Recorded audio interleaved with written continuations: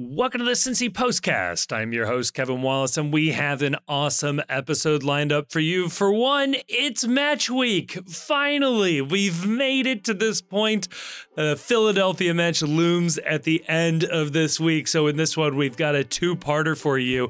In part one, it is FC Cincinnati news. What is the latest on Aaron Boupendza, the other injuries around the club? A certain someone got a nice contract extension and more. And then in part two, well, the other two bozos joining me in this podcast, so they've got a punishment to serve, and that punishment is served this episode. You put those two together, and that'll be your postcast.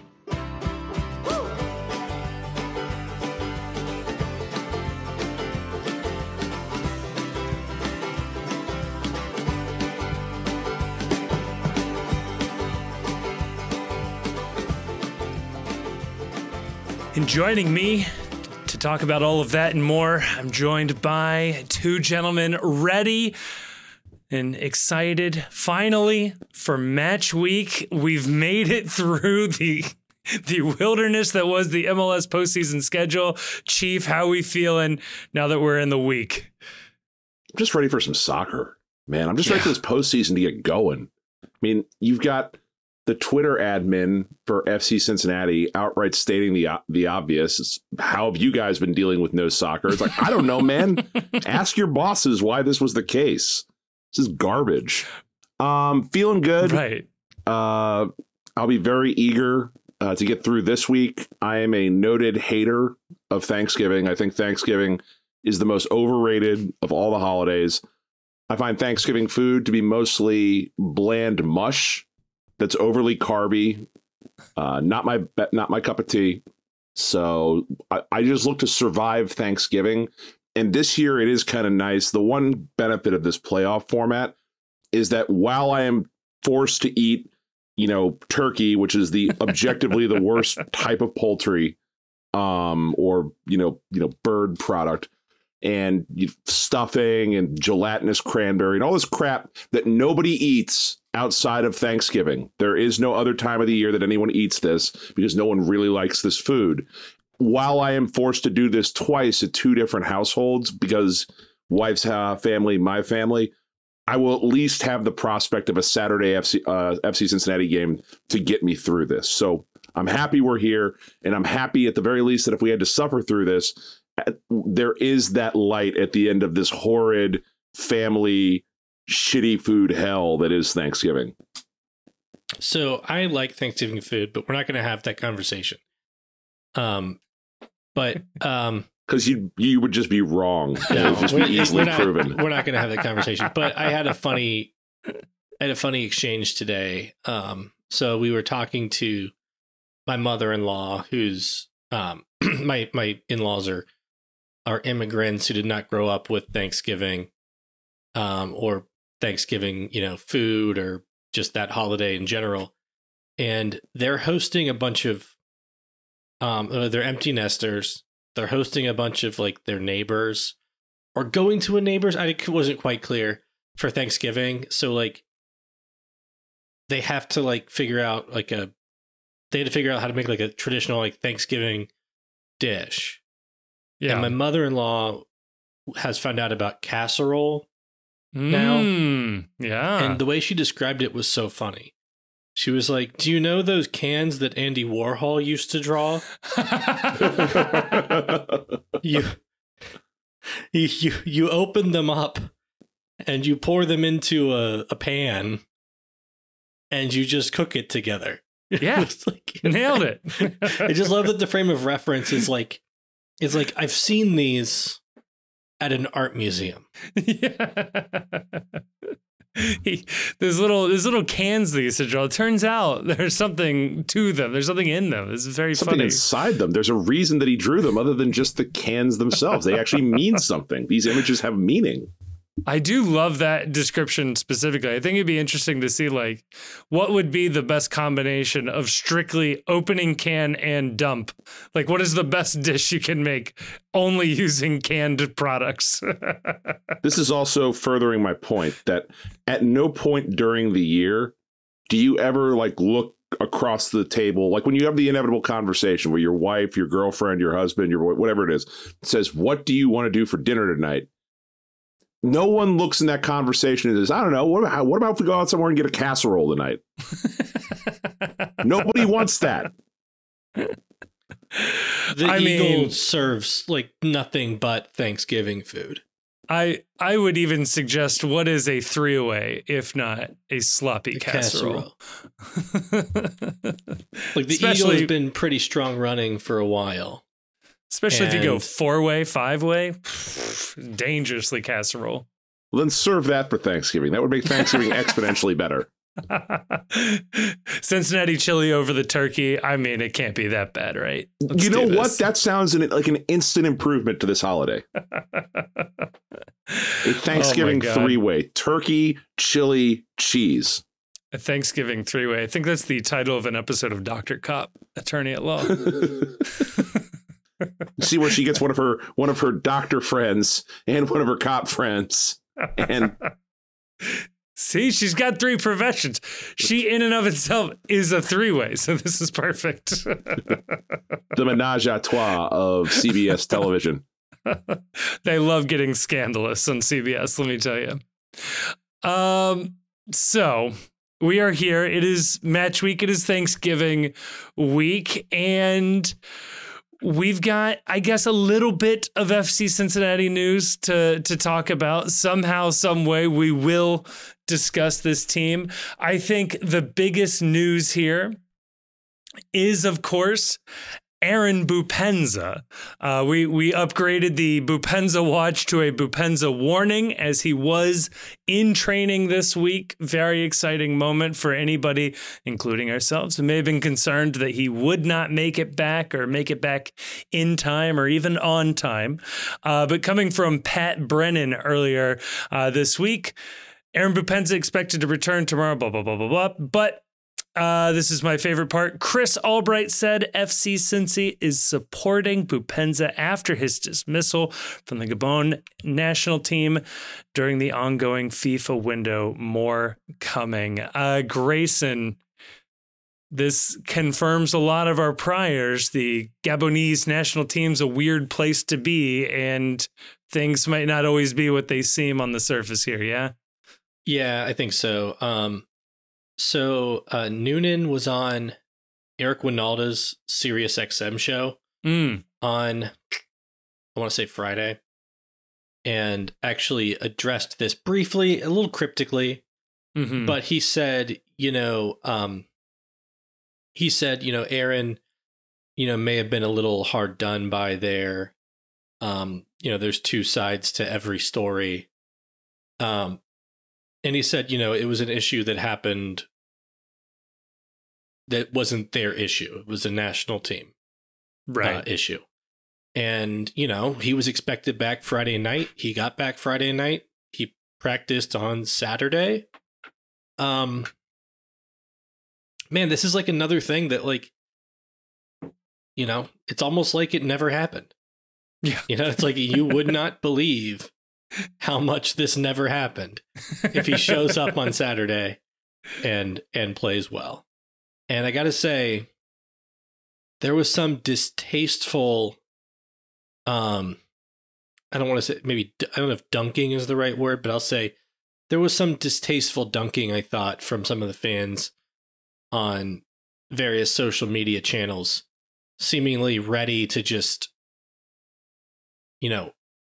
write him off. Yeah. Buy out 4 years of his contract and lose the $7 million transfer fee. There's just a lot of insane talk. Right. And it's like we had no idea what happened with the national team. Right. But it is a national team that has not been without drama, in the past. Right. So we don't know what happened with the national team. We may never know. But I think people need to chill out on him a little bit, because most of what people think he did is stuff people imagined he did. Right. And really the only issue that they've really had with him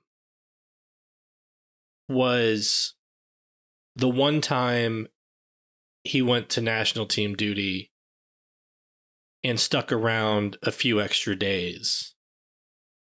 And if I'm not mistaken, no. Yeah.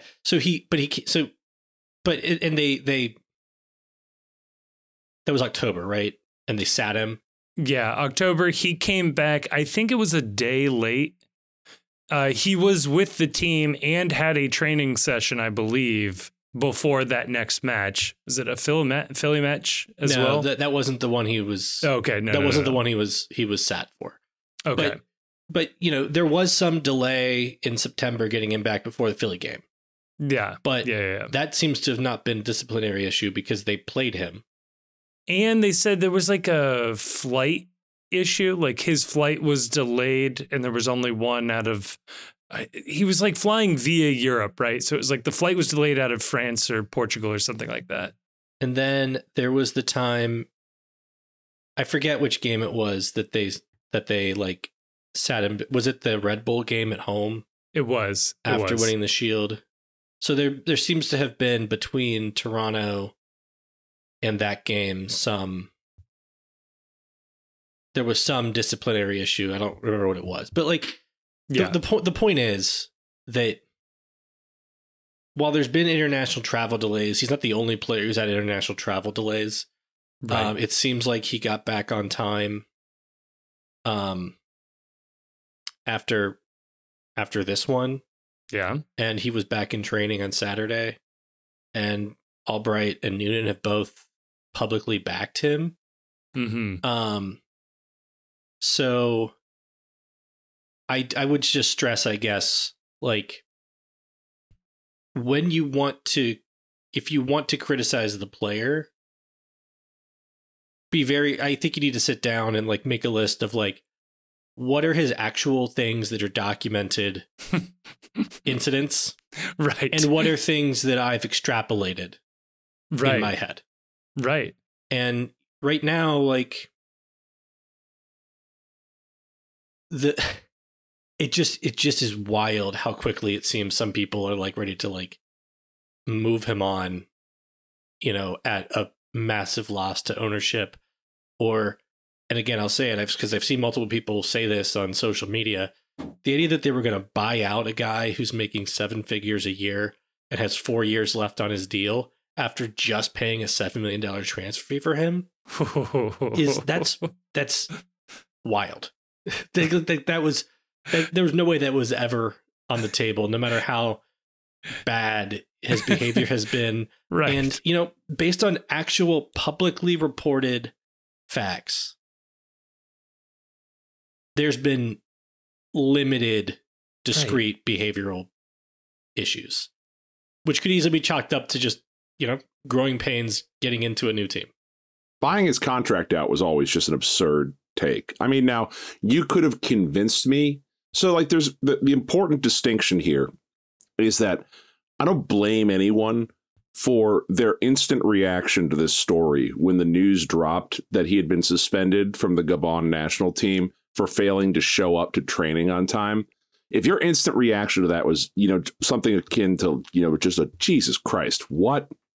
Especially on the heels of failing to report back to FC Cincinnati on time, where we were told, and the story was that he gave a mea culpa to the coaching staff and to the technical staff, and everybody said it's okay, it's behind him, he understands what he did wrong.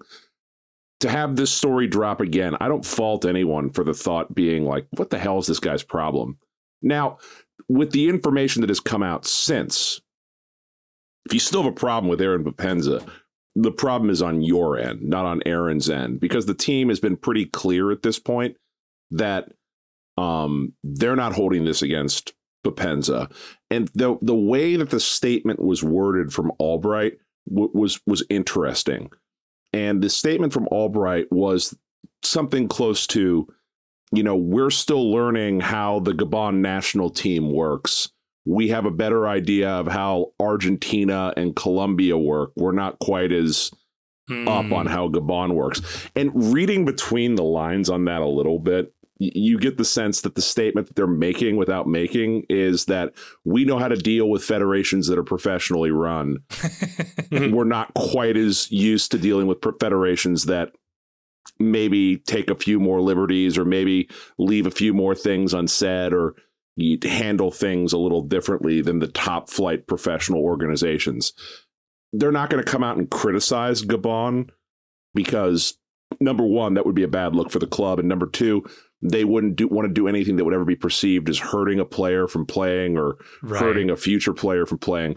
But that's as close as you're going to get, I think, to an admission from Albright that the fault, if there is one, lies with the national team and how the national team handled this and not with their player. So if you're still on it with Aaron, get off. It's not worth it. He's a striker. Strikers are weird. Strikers that are good strikers are usually you need a little bit of head case to be a great striker. Yes. He's a little bit of head case. And as long as he keeps scoring goals like he has been, this isn't even a thing of as long as he scores goals in the future. If he just keeps doing what he has already been doing, right, you're going to see this every so often, and you've just got to get over it. This is the price of dealing with world-class players and world-class strikers. Yeah, and just to be clear, and I kind of butchered the facts a bit myself a moment ago, so I just want to correct that. So it was the October international window where Boupendza didn't return to FC Cincinnati on time, so they sat him for decision day. Okay. And that was when they made the statement right around the time of the lineup drop. That's right. But, as Chief said, the latest statement out from the team is that they're good. Yeah. Yeah. And I mean, hand up, we were doing some friendly, fun speculation here on the podcast last episode about him partying or something like that. Like we said then, too, there was a coup that went on in Gabon. I don't know what his family situation is or what could be happening there. Obviously, the weird politics of the team is its own thing. There's so many other things that it could have been as well.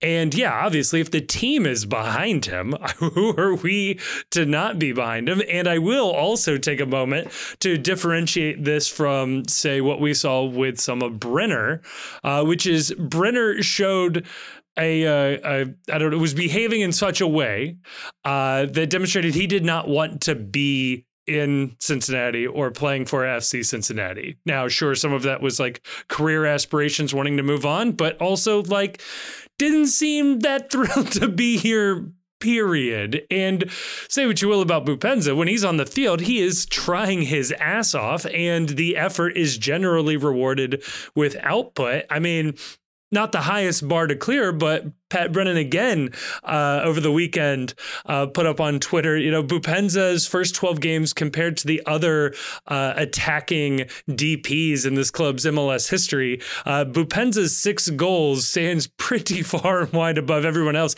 Lucho had 4 goals and 3 assists. And then you get to Brenner with 3 goals, Kubo and Locadia with 2 goals, Audi with a goal, Alan Cruz with 2 goals in his first 12 games. But I mean, in terms of a goal every other game for your DP striker, you can't tell me his effort isn't there, that he's not trying to win for this team. So if this team is behind him, I'm behind him. Was Pat including Audi's games in USL when he also wasn't scoring? I bet you could give Audi 24 games and you still end up with maybe 2 goals. So the thing about the Pat's tweet is the other thing to keep in perspective is, Boupendza joined mid-season and he's probably had a lot fewer minutes over those 12 games than the other DPs did. Man, yeah, it took every single one of those listed joined at the start of a season and had at the very least, everybody else on that, sort of early season front foot as well. I know Locadia was kind of a late signing there, but now it stands out that Lucha was good, right away, even in 2021. I think that's worth pointing out after that stat. But the last thing I guess I'll say about Boupendza is, and you brought up Brenner. I mean, I don't think the situations are necessarily comparable. Right. If you're one of the, let's see, we have 12 listeners now, so let's say 6. If you're one of the 6 listeners who has been listening to us since the very beginning, you'll know that I was a pretty staunch defender of Brenner. That is true. Through his entire tenure here. I'll say Chief and I were not. To put it mildly. And, we're talking about somebody who demanded to be let go essentially on close to a free before Noonan's first season, held himself out, essentially gave up half the season of 22 and gave up nearly the entire time he was here in 23 due to, essentially a refusal to play. And he was really good when he was in the team regularly and focused. Yeah. But he would have been better if he had made himself available the entire time he was under contract. Would have been nice. And like Boupendza has been sat, the Atlanta game due to disciplinary reasons. But we don't have examples of Boupendza just choosing not to make himself available for selection. You could say that he's constructively, if anything, you could say that the Atlanta game, I guess, you could say he constructively made himself not chosen for selection.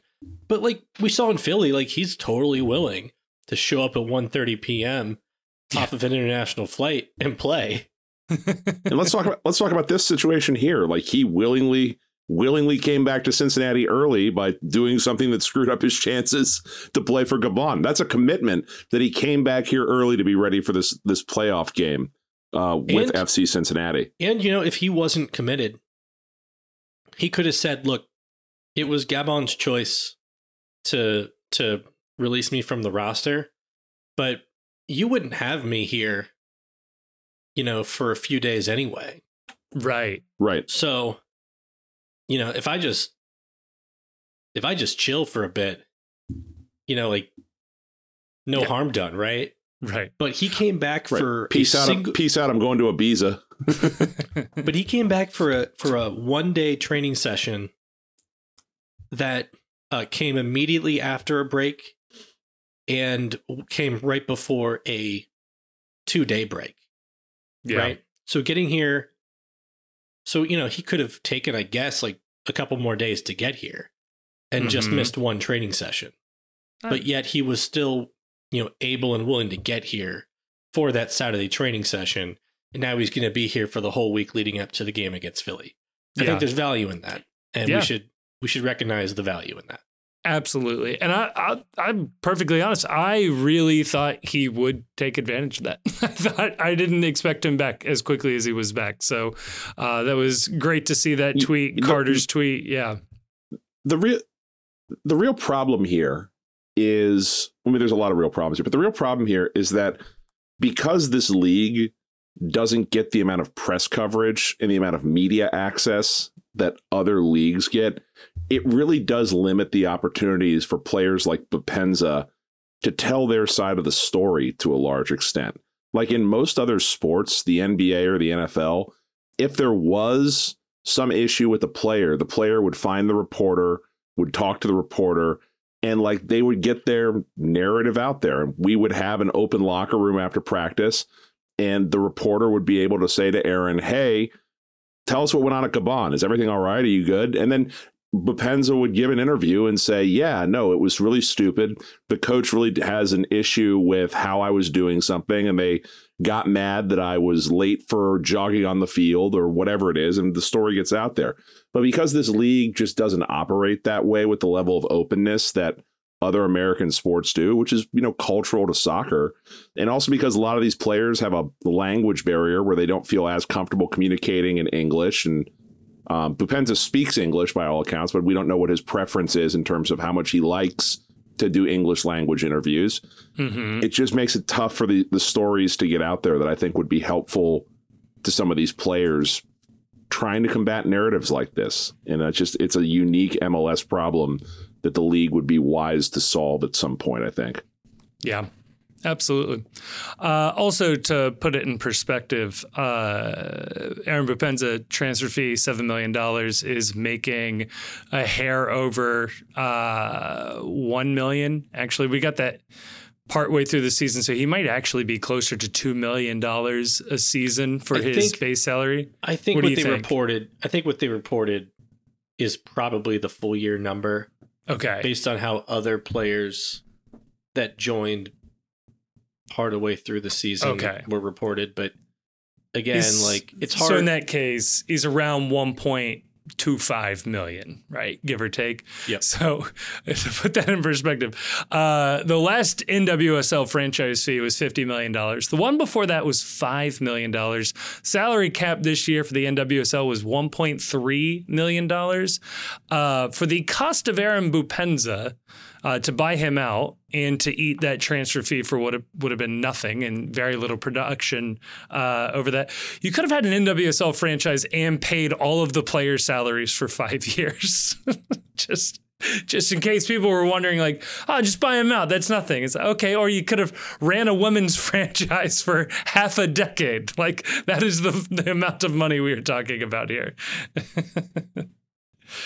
Yeah, and the other thing too is that Albright would not have survived. No. Well, I mean, he'd have survived, but I'm saying there would have been strike one on Albright if they went to Linder and asked him to eat that kind of money. His next EP is much smaller. Don't forget that they took a loss on Brenner. Mm-hmm.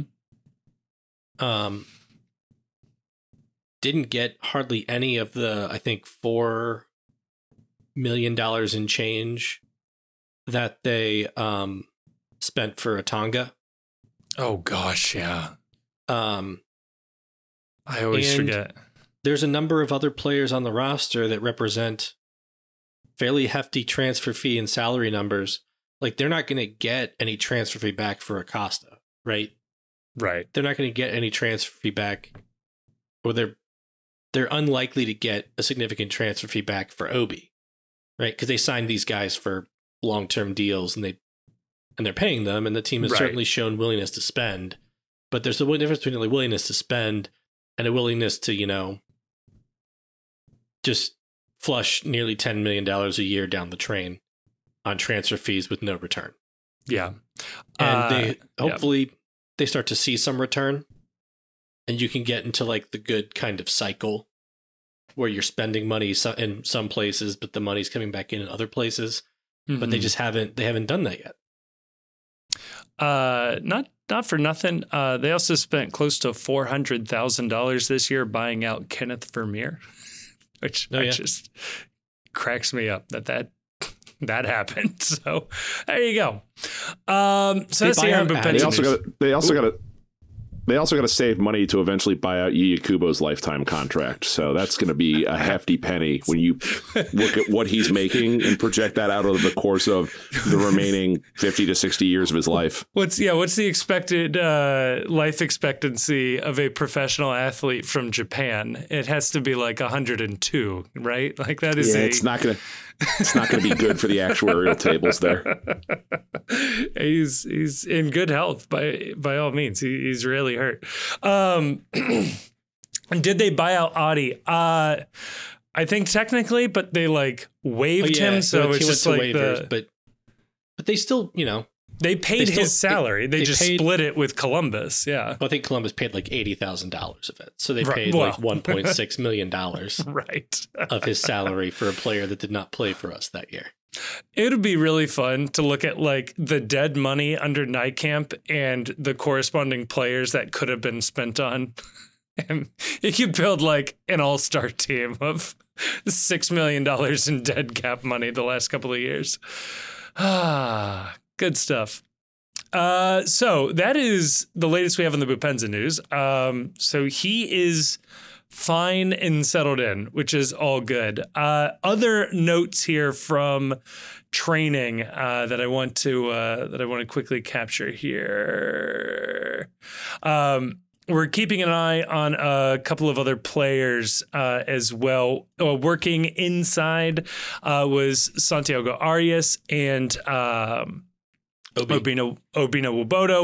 Brandon Vasquez and Dom Bocci were doing individual work, which is, I hope, code for they're working one-on-one with Dom Kinnear, the striker whisperer, get them in shape. But whenever I see players working individually, get a little uneasy. There was also Alvis Powell had popped up on one of these reports. I can't find at the moment. He's back at full training, I believe. Okay, great. But he had been out. I think, didn't he miss the second game? He did. Second he was Red Bull hurt, game. yeah. And another tidbit from the Noonan interview with Eric Winalda was Noonan said that if they had played a third game, he did not specify who, but we can guess who based on who hasn't trained. He said if we'd played a third game against Red Bulls, we would have been missing several players. But his hope was that with the extended layoff, that they could work these guys back in. Yeah. So it'll be very interesting to see what happens with, in particular, OB and Arias. Yeah. Those are what they really need to do is they need to get Nick Hagland to go see Aaron Rodgers' doctor and inject him with whatever the hell Aaron Rodgers is being treated with, where they're saying he's going to be back from his torn Achilles before the end of this football season. That just feels so irresponsible, but hey, I don't know. I don't know nothing about nothing. I'm staying woke, though. I don't think he really tore his Achilles. I think that he's conspiring with everyone to make his pseudoscience medicine work, and that it was just a really bad sprain or something like that. And he is doing this just so that he can get the pop for, see, I didn't follow your traditional medicine, and look what I did. Wow, that's good. Especially if he does well for the last handful of weeks. Maybe the Jets sneak a playoff spot. I don't know. I think they're probably out of it at this point. But comeback player of the year, they're cooked. Yeah. We're all in agreement though that Obi, that has to be the one that comes back, right? If they don't have Obi and Miazga, this is going to be a very, very difficult game to win. Yeah. Obi's the one to keep an eye on. And then obviously Arias is sort of the cherry on top of this team. He certainly makes a lot of things go easier. Certainly frees up Barreal on the left side, as teams kind of have to respect both sides of the defense, both sides of the field there. But yeah, this team, and honestly the result against Philadelphia may come down to Obi's health, and that seems scary. But if he's ready to go, if we've got a 90% Obi and he is healthy and able to play 85 minutes, then I think we win it. And if he is unable to suit up, coin flip at best. I really think that's where this comes down to. So yeah, I don't know what else to say. I don't want to jump on the next episode and start previewing Philly, but but heading into the week, right? Nothing we can do about it. But the news to follow is, where is Obi during training? Yeah, and that's basically what we've got to be keeping an eye on here. Other than that, I mean, let's hope we don't have another Nick Hagland situation, who got hurt in training before the playoffs. So We just basically need everybody to stay healthy, stay alive, and just survive the last little bit of this international break and get these guys back into training camp later on this week. Right now, vibes check Sunday night. How are we feeling? We'll definitely do a full preview later on, but how do we feel right now, Chief? I mean, if you're going to say vibes check, we got to mention, too, the other bit of news that broke yes, we while we were on hiatus. Great friend of the postcast, Evan Loro, not one, but 2 years of an extension, going to be with the Orange and Blue through 2025. You love to see it. You just absolutely love to see it. The vibes guy of FC Cincinnati being honored and being recognized for the incredible vibes that he brings to the team. I don't think it's a coincidence that this extension comes on the heels of a penalty shootout win for the FC, when we know that he's the guy that is out there taking extra PK work to try and get these guys in shape to take penalties. I had the biggest grin on my face when that news came across my timeline. Evan seems like just a dude, just a dude's dude, good soccer bro, and love to see it, especially in light of the fact that there were, to go inside the bit a little bit, rumors swirling around in the postcast Discord that Evan's house was for sale. We all thought this was foreshadowing that he might be on the move away from Cincinnati. We were very sad about that. Turns out, in the article that Carter wrote, that was an absolute must read, he was going to flex his newfound financial freedom to buy a larger house for his growing family. So it wasn't a sign of him leaving. It was a sign of him putting down even deeper roots, and that just warms my heart. It was a sign of him committing to Cincinnati, right? For the next few years. So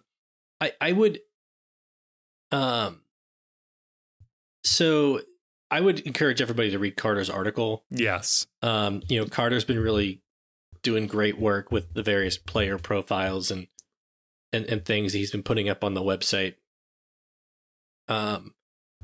But I want to mention one thing without going over the entire article. But Evan does kind of shrink from the vibes guy label in the article. He balks at it a little bit. And, he just says, I don't show up thinking like I have to rally everybody. I just try to have a good time. And, all due respect to Evan, that's how a real vibes guy operates. Yes. A real vibes guy is somebody who is just yes. naturally, good to be around and a good presence in the locker room.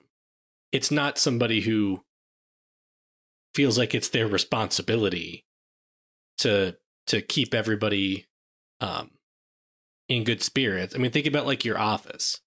Who do you like being around, right? The people that are just good people to be around, or like the supervisor or manager who's constantly just trying to pump everybody up, right? And is putting, crap on LinkedIn that's, all chipper and hustle culture. Sending office, full office emails with a bunch of exclamation points and emojis, like.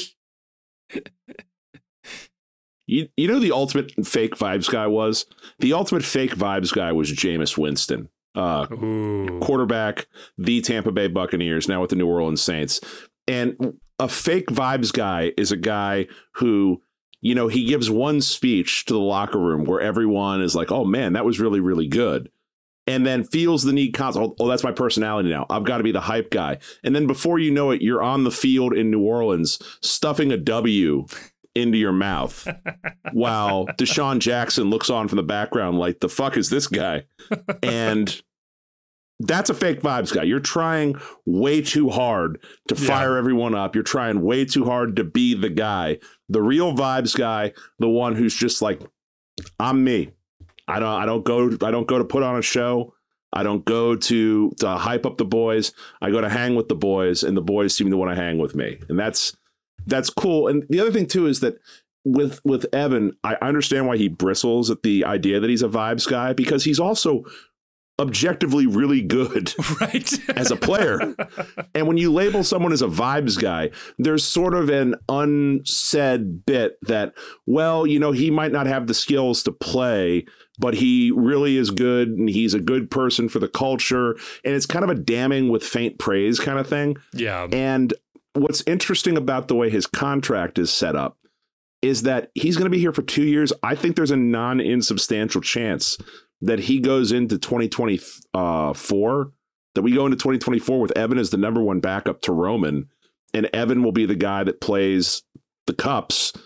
And then they either go and get a younger player to be the third keeper that is the shuttle and the transfer between FCC2 and the main roster as needed. But I think Evan may be the cup keeper next year. Yeah. And, you know, I know we have not seen Evan play with the first team, but we do know unequivocally that Evan was better in USL than a number of keepers, I'm not going to name them, who were starting games in MLS this year. Yeah. So that should not go. That fact should not be missed. Yeah, absolutely. Ben Lunt got 3 starts in MLS for St. Louis, and he was the guy I felt like was absolutely slighted for FCC. Grayson won't name names, I will. No, I think this also sets up nicely for, we'll talk more about this when we get to this point, but I think this paves the way for a future without Alec Can. It seems likely he will be given the opportunity to compete for a starting job elsewhere in the league. Looking around the league, looking at people who might need a goalkeeper next year. Atlanta United. Atlanta United makes so much sense to just bring him right back. They're probably kicking themselves they didn't have him this year or last year. So that feels like a real natural fit to send him back to Atlanta. Chief, it looked like you were going to say something. Yeah, sorry. No, just it's good. Like he's deserved a little better than what he's had here. It's through no fault of his own. Right. I don't think when he signed here, they expected that a generation Adidas keeper would fall to them, and that this player would be absolutely game ready on week 1. So hard done, but I think that he'll find work easily in MLS elsewhere. Yeah. You asked originally, Kevin, about the vibes, and we got off track on Evan as the vibes guy. We did. That's fine. The vibes are nervous. Yeah. I'll see how I feel when we preview Philly, but this is where it's real. This is one and done. This is single elimination soccer, and I don't know. I'd feel a lot better if the team was fully healthy and we were going to have our full complement of regulars available to play this game, and we don't. So yeah. Is it Paul Walters? Is that the young keeper that's over with Hoffenheim right now? He feels like your number 3 for next year, just to round it all out. So there we go. Is there anything else for FCC that we might have missed or?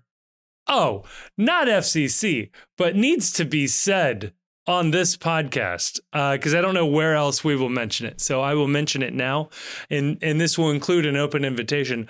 Valhalla FC, a Ohio Valley Premier League team, played Chicago House, formerly a NISA team. I think they are also in the Ohio Valley Premier League, maybe not. For the 2024 Open Cup qualifications, they lost that match. Had they won, they would have punched their ticket to the 2024 Open Cup.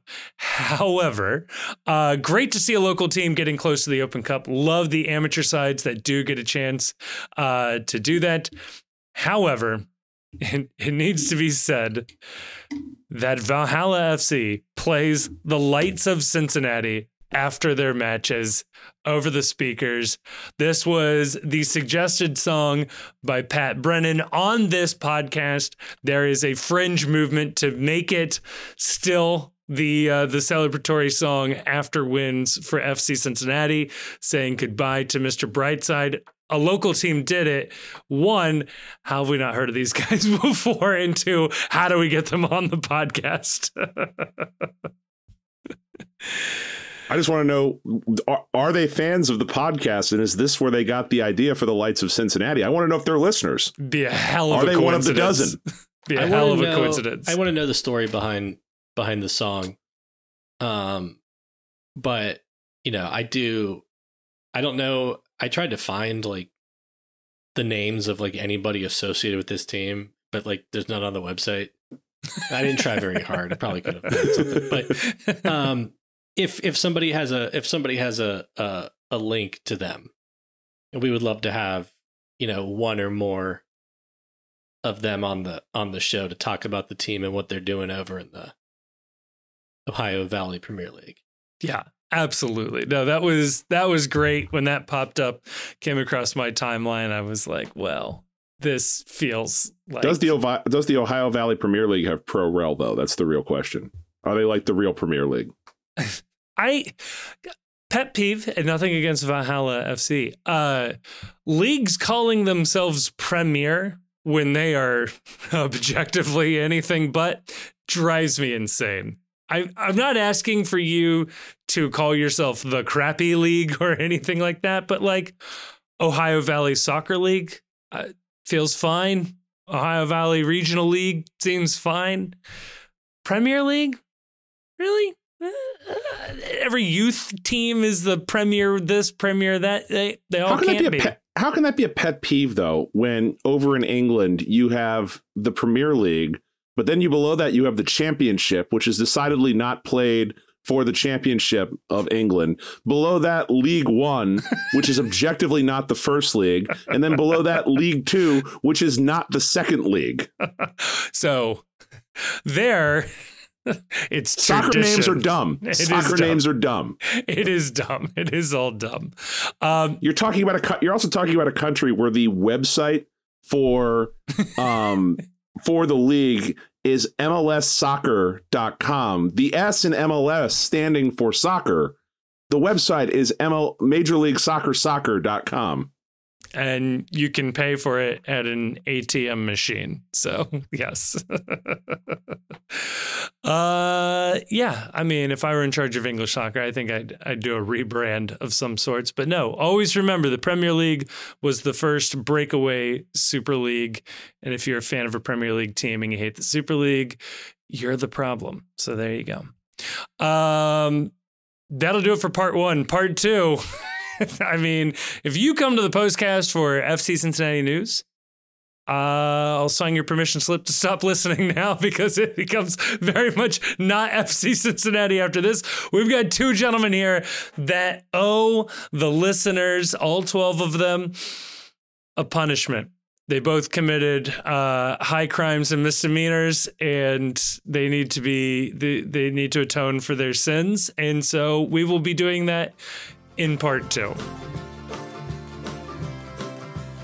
This episode is also brought to you by Cincy Shirts. Look, you know Cincy Shirts. You love Cincy Shirts. They've been with FCC from the beginning, and we here at the Postcast, we're just huge fans of their work. They were very early sponsors of the Postcast here, and we have always enjoyed their work. If you head on over to cincyshirts.com, that's Cincy with a Y, shirts.com, and check out using the promo code ThePostCincy, all one word, all caps, you will get 10% off your order, and you let them know that we sent you. Like, they have MLS and MLSPA licensed FCC gear available online and at their 2 retail locations in Hyde Park and Fort Mitchell. If they don't have your size on the shelf, they can print you one on the spot. That is a fantastic feature and something that I have used as well. So again, special thank you to Cincy Shirts. Head on over to their website or check the link down below in the description for the promo code ThePostCincy for 10% off your next order. And a huge thank you to Cincy Shirts. All right, we are back in part two. And if you're sticking around, this is on you. Okay.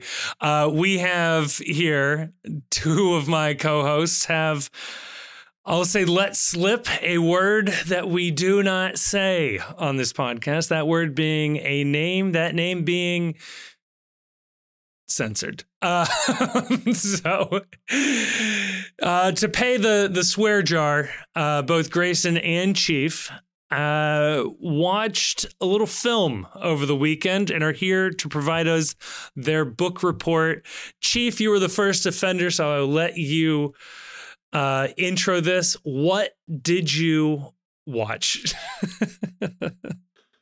So, as penance, Grayson and I were directed by ourselves, because this is entirely a prison of our own making as a show, to watch a little film, a right-wing propaganda film done by director Dinesh D'Souza, a former, I believe he worked in the Reagan administration before his mind turned to total mush. Yeah. And the movie is called Police State.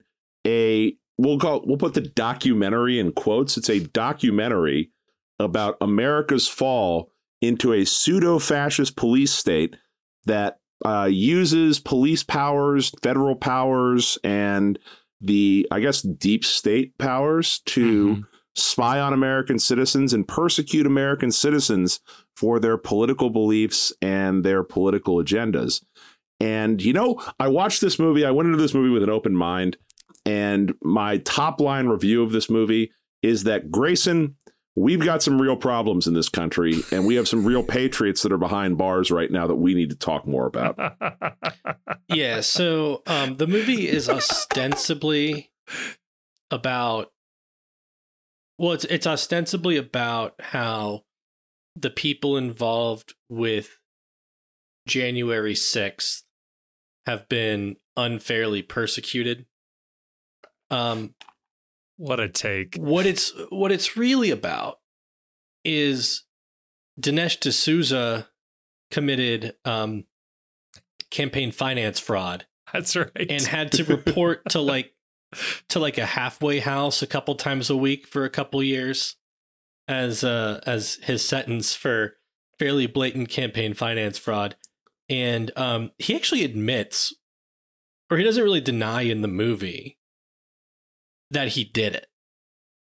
So no, they gloss right over that. So a lot of the movie is about the FBI entrapping people or prosecuting people for political things, and there's a ton of stuff glossed over, but if you watch it closely, he just kind of slips in they caught me and I'm mad that I was convicted and had to do anything for this. And what it reminded me of is when I was in high school, I got detention once for skipping the lunch line when it was really long. And in the time in my detention, I was so mad about it that I wrote an essay about how we were under the thumb of these automaton functionaries who were just obsessed with enforcing their little arbitrary rules so that they can feel powerful. And this was basically that, but by a 50-something-year-old man. And it was 2 hours long. So yeah, that's my the title of Grayson's essay. summary. Incidentally, was The Catcher in My Rye. And then I guess one other overarching thing I want to say is so a lot of the movies about how the FBI is bad and how the FBI is mistreating citizens. Okay. I'm pretty sure there is no mention of COINTELPRO, Martin Luther King, right. Malcolm X, the actual crimes, the Chicago 7, or anything. Because what the movie, so according to the movie, the first bad thing the FBI ever did was Waco, which was the ATF. I was going to say that was the ATF, right? So I guess Ruby Ridge. He does say that he does admit. Well, no, what he says is that What he says though, is he says that the real start of American security apparatus betraying America was the Patriot Act following 9/11. And it's like, my man, there is a proud history in this country of the FBI, the NSA, and the CIA being directly involved in domestic politics. So I was trying to figure out why they were calling out the Patriot Act. Like at first I was like, he was like leading up to it. I was like, clearly he's going to talk about the Patriot Act. I am sure I could find him writing an essay at some point in time about why the Patriot Act was good. 100%, yeah. But what they do is there's a picture of, I'm not even sure it's the signing of the Patriot Act, but in the picture is Robert Mueller. And they zoom in and focus on the fact that like Robert Mueller was in the room or involved in the Bush administration when they passed the Patriot Act, even though he was just like, he was the director of the FBI at the time. Yeah. And but so the point of it was to make us scared of the Patriot Act by associating it with Robert Mueller, because the target audience of this movie just kind of knows that Robert Mueller is like a guy that does witch hunts. He's one of the bad guys. Yeah. Right. It would have been great to juxtapose that with like the Squad not voting to, renew the Patriot Act and feel like, oh wait, now I've got confusing feelings. The problem there's many problems with this movie. It starts off with the fact that the person that he goes to, that he spends the majority of the time like as his other filmmaker, is Dan Bongino, who's like, he's a right-wing talk show host, and he goes to him as a subject matter expert on governments, police, and it's just, it would be the functional equivalent of making a movie. And it's like, I call the foremost expert up, Tucker Carlson, on this subject, and we riffed, and wouldn't you know what the conclusion we came to was. But there's also, like most documentaries, there are a lot of interviews with people that have been personally affected by various things and whatever. And there's one long stretch of the movie where he attempts to tell a sob story about someone who was involved in the January 6th riots. And the only person who would go on camera to talk about how sad this was the person's aunt. And like when that happens, you know that he was turned down by literally every other person in this person's life until he found the crazy aunt on Facebook that, is the one pushing the shitty right-wing memes. And he's like, yeah, she'll have something to say to me on camera about this. What was sad to me, but that was actually, so for me, that was like the most, well, other than the beginning ruled, but we'll get to that in a second. That was the most like emotionally affecting part of the movie for me. But I just felt really bad because they're describing somebody who clearly had struggles in life that they're just glossing over, and likely struggled with, like a lot of people do, likely struggled with some very severe. I think they even briefly mentioned he had like a drug problem at some point. And what, instead of like doing a dive into this person's kind of, tragic but tragically common circumstances, we just talked to his weird Facebook aunt. Like, yeah, you can tell that story without the weird relative interview. Was Ashley Babbitt's mother interviewed at all? No, but they do point to where Ashley Babbitt was shot. Oh, okay. He talks to this, you can bleep this if you want, Republican congressperson who takes him on a tour of one of the most, this movie has some of the most unsettling looking people that you've ever seen. Like there's one guy who I can only describe as like the wettest person I've ever seen. Who keeps I know exactly what you're talking about. Yeah, he just keeps showing up. There's a guy who just like kind of says like he's the guy who like describes like the FBI raiding his house because he had assaulted somebody walking into an abortion clinic. He talks about, I don't know if it was he talks about the FBI coming to his house and going out front and saying like there's 7 babies in there. They never explain why there's 7 babies in this guy's house. It's a lot of babies. What does he do? Like, why does he have like I don't what is I think I gathered that he just like has 7 kids of like various ages. Oh, and he's just calling them all babies. He's calling them all babies. I'll accept that. That's fine. They could be fur babies. He could just have a lot of dogs too. It's a good point. There's a scene where somebody it's totally unexplained, where there's like a January 6th coded guy just like in a prison cell, and it's like kind of shows him just like in the cell, and a prison guard comes by and to give him his food, but before he will like give him his food, he shouts, "Mask on." It makes him has to put his mask on, even though the door of the cell isn't being open. They're just opening the food slot. But just the idea of like, no, they're going to make you wear a mask even in prison. Yep. Ooh, that's tough. Yeah. So let me ask you this about the movie: is it a documentary in the sense that it is tracking these changes and it's heading towards a bad thing, or is it trying to paint a hypothetical future and it's like this movie is unapologetic with the idea that we are currently living in a police state. We're there. And okay we're there already, and it makes very liberal use of the definitions of what leads to a police state. There is way too much reference in this movie to the Third Reich and the rise of Hitler, and a lot of parallels to modern society about things that the Germans did in order to keep control of society. He compares the Reichstag fire to January 6th, but in like a way that like... So the way he describes the Reichstag fire is it was actually caused by communists, but it was used as an excuse for Hitler to like grab all these powers, which I guess makes it a parallel for January 6th in that his people actually did it.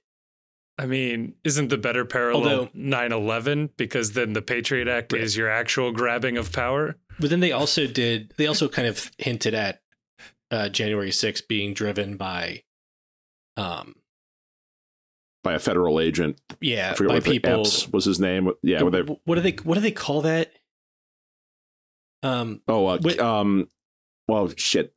Crisis act. No, it's not a crisis actor. False flag. Well, yeah, but it's like a false flag type thing. I can't think of the term right now, but it's like somebody comes in and they're there basically to rile the crowd up and spur them to violent action to give the police an excuse to crack down on them. It's oh my God, I know exactly what you're trying to say. Well, anyway. An instigator. It's some type of instigator. It's some sort of like false instigator or something like that, right? But they don't like really go anywhere with that. And like the people they talk about like really did it. So like, I don't know what point you're trying to make. But there were a lot of people. If even half of them were faking it, there's still the other half. So it is like we're in a police state, and the police state is run by fragile college students that want safe spaces and minorities. Oh, and actually, there's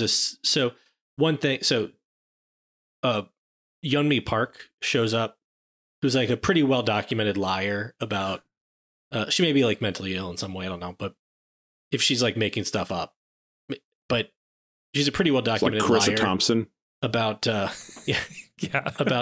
about like conditions in North Korea. But she makes the point. She was like, she says that because of like woke college campuses, we're just like North Korea, except we're actually worse because people can change genders here. Had she taken the North Korean government up on their offer to go back? I assume there is an offer on the table for her to go back. But the perfectly nice gulag with her name on it. Right. I thought the movie was going to be better based on the beginning, because the movie starts with this dramatic scene. With the family having their door kicked in. There's like the most... They're all like, praying at the kitchen table. Yeah, the most like white Christian suburban family you've ever seen. they're all just like praying at the kitchen table and talking about how like they're law abiding and all that stuff. And the FBI shows up and just knocks down their door. There's like this like really dramatic raid, and all the FBI agents are people of color. Oh, and like they're all doing horrendous things in this guy's house. Like, first off, not only are they people of color, they've got their hats on backwards, as they're going into the house, and like it shows him ransacking the dude's house. It's going through his wife's underwear drawer, and he's holding up like a thong that he found in there. They clearly make a point of showing that they're pulling out this guy's service medals from the military. Wow. It was the opening scene of this movie is phenomenal. So that's where this movie is the best. This movie is the best when there are little moments where they're clearly dramatized and they've got like actors playing people. So they have the actors playing on the FBI raid. The guy who's the head U.S. Marshal in the show Justified is in this movie. Wow. He plays the FBI, the head like FBI guy who identifies and chooses to target Dinesh. Wow. Yeah, and it's the same guy, I think, where when they have the scene of Trump being elected president, like he expresses dismay, and as he's acting in this dismayed and shocked fashion that our plan is ruined now that Donald Trump is here as president. Man, I love that a career FBI agent in Mueller is also, yeah, that's great. I love that. So my number one takeaway from this movie was that I really, really wish I had the money to make a version of this movie about Soccer United marketing and MLS from the point of view of like a pro-rel truther or like World Soccer Talk, where, you know, it's me making this movie, and it's dramatization about how the pro-rel movement has been crushed in this country, that they're supporting a capitalist regime that's taking soccer away from the people. And you can have interviews. The crazy people on this one can be like, you know, Kartik from World Soccer Talk, Chris Harris from World Soccer Talk, Ted Westervelt from Soccer Reform, Ben Fast. The dream team. Rocco Camiso, talking about his lawsuit against U.S. Soccer. The guy who Silva. owned the New York... Silva that owned the Cosmos. No, who owned the Cosmos? Was that that was Rocco? That was Rocco, and Silva owned the Miami FC. Still does? So So you would have all of these characters, you know, some people from the Northern Guard at Detroit City FC, and like, dude, have an entire film in this exact style. It would be electric. Even if it wasn't this style, because I'm assuming there's some degree of production value with this film, you could do like a zeitgeist or loose change, like just panning on images with scary voiceover style. The dramatic scenes have some production value. You know, I got to admit, the interview scenes terrible are bafflingly shot. He's constantly cutting to himself, making the strangest like faces and body contortions while he's listening to people.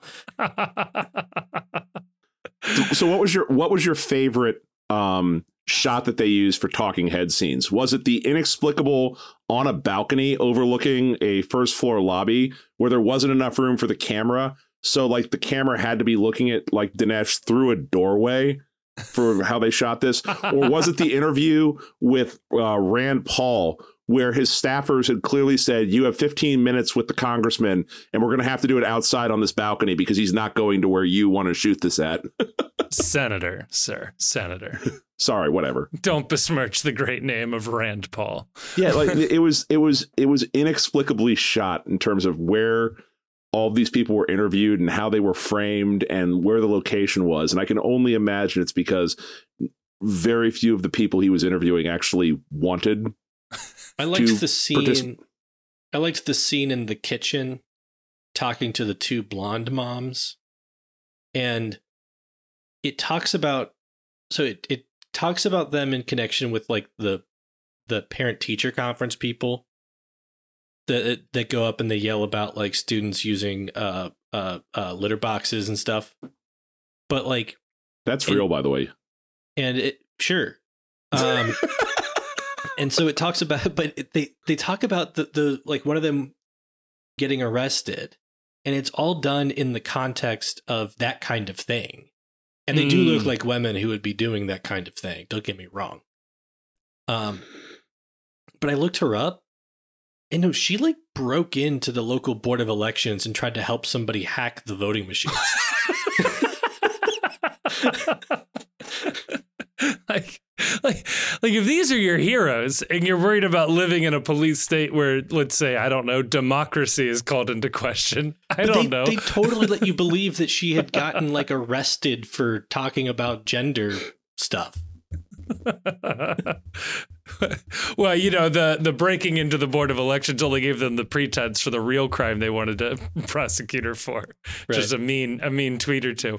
I will say, this is D'Souza's a funny one for me because, like, in a previous life, I knew D'Souza as a Christian apologetic. That was his whole deal back in the day, was that he was out there arguing the rational case for Christianity and God and all of that. And he was the president of King's College, which is a like Christian liberal arts school in New York. That is, I mean, I'm sure Pennsylvania, I think, right? No, it's in New York. It's in like the Empire State Building or something. Yeah, Ooh. It's in Manhattan. But it was there's probably more than one King's College, but the one that Kevin's talking about is in Manhattan. But he had to resign from that one when he was the president because he showed up to these like conferences with this woman that he was introducing as his fiance, and he was like staying with at these conferences, and he was very much married to somebody else at the time. So that was a little awkward for the old D'Souza there. So hey man, when you're a top dog Christian apologist and running King's College in the greatest city in the world, they let you do it. Yeah, they let you do it. Oh man, yeah, it's just a slow slide from like respectable public intellectual to whatever the hell it was you guys just watched. Man, I'm gonna go on the limb. I don't regret watching it. Nobody should watch it though. But don't watch it. Like I have a special kind of brainworm that makes watching movies like this very funny. But like, if you're at all normal, spare yourself. Yeah. Especially if so much of like the real story is forcing you to go 4 or 5 pages deep on a Google search to find out like, wait, what was this woman actually arrested for? Wait, who is this guy actually? Like, yeah, you don't need that in your life. Well, final thoughts. I don't know if you had to give it a letter grade, if this was presented to you as a senior project of some sorts, I'll let you decide if that's a high school or college project there, Chief. What are we giving it? We're gonna give it an old D-. Okay. It's factually and grossly incorrect in its characterization of how life works and how history works and what is happening in this country. But there are some really entertaining dramatized scenes, and I give it the D for just being very earnest and committed to its own concept. So yeah, there it is. Well, Chief gives it the D. Grayson, what would you give this film? So I think it kind of is owed 2 different grades. I would say as a film, as an objective work of art, it's an F. It's terrible. But if I was grading this as a woke professor who ascribed to postmodernism, I would have to give it an A, because he's manifesting his own truth here. He is certainly expressing himself. You might get him to rescind the A if you explained it that way. No, Professor, I would like to fail this class. Thank you very much. No, this is actually true. This actually happened. This is me grabbing the bull by the horns. Oh, my God. Well, there you go, folks. the punishment is paid. Chief, if memory serves me correctly, you owe one more. Not to bring this up, but I don't know what the additional one should be, though. Yeah, we'll have to have the listeners decide that one. I don't have any good ideas. Well, I think we had said I have to write an article for the postcincy.com. The ultimate punishment, having to write something. That's pretty rough. You should have to do just the match recap of the Philadelphia game. That's your punishment.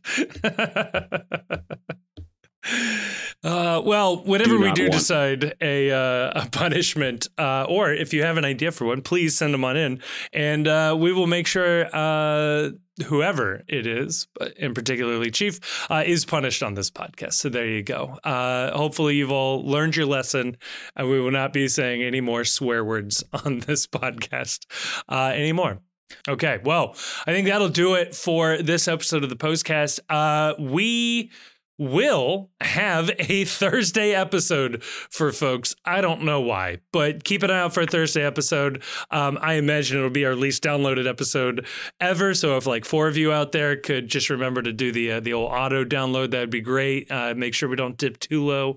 But otherwise, have a great Thanksgiving week. Good luck to you, Chief, struggling through this week. And fuck Columbus.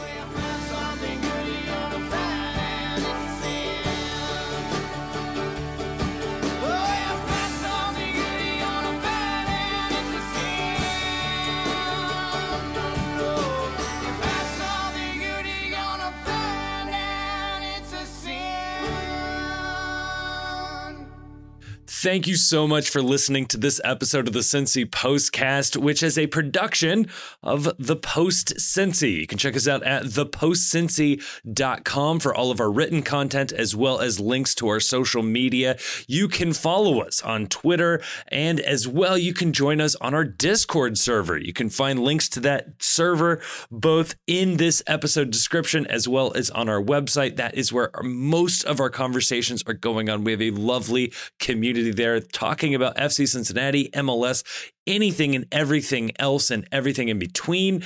We also want to give a huge thanks to Jim Trace and the Makers for providing all of the music you've heard throughout this episode. They're an amazing local Cincinnati band. Again, more information about them is in the description of this episode. And if you enjoyed what you listened to, and you've made it to the end, so I'm going to assume you liked it, or you just can't reach your stop button, please like us, review us, subscribe to us wherever you are getting your podcasts. That is going to be really, really helpful. But more importantly, share this with a friend. A personal recommendation helps spread a podcast so much further. So please share this if you know somebody in your life who's an FC Cincinnati fan, an MLS fan, somebody that you think would enjoy this. Pass it on over. Thank you so much again for listening. It blows me away that people continue to listen to us, and thank you so much again.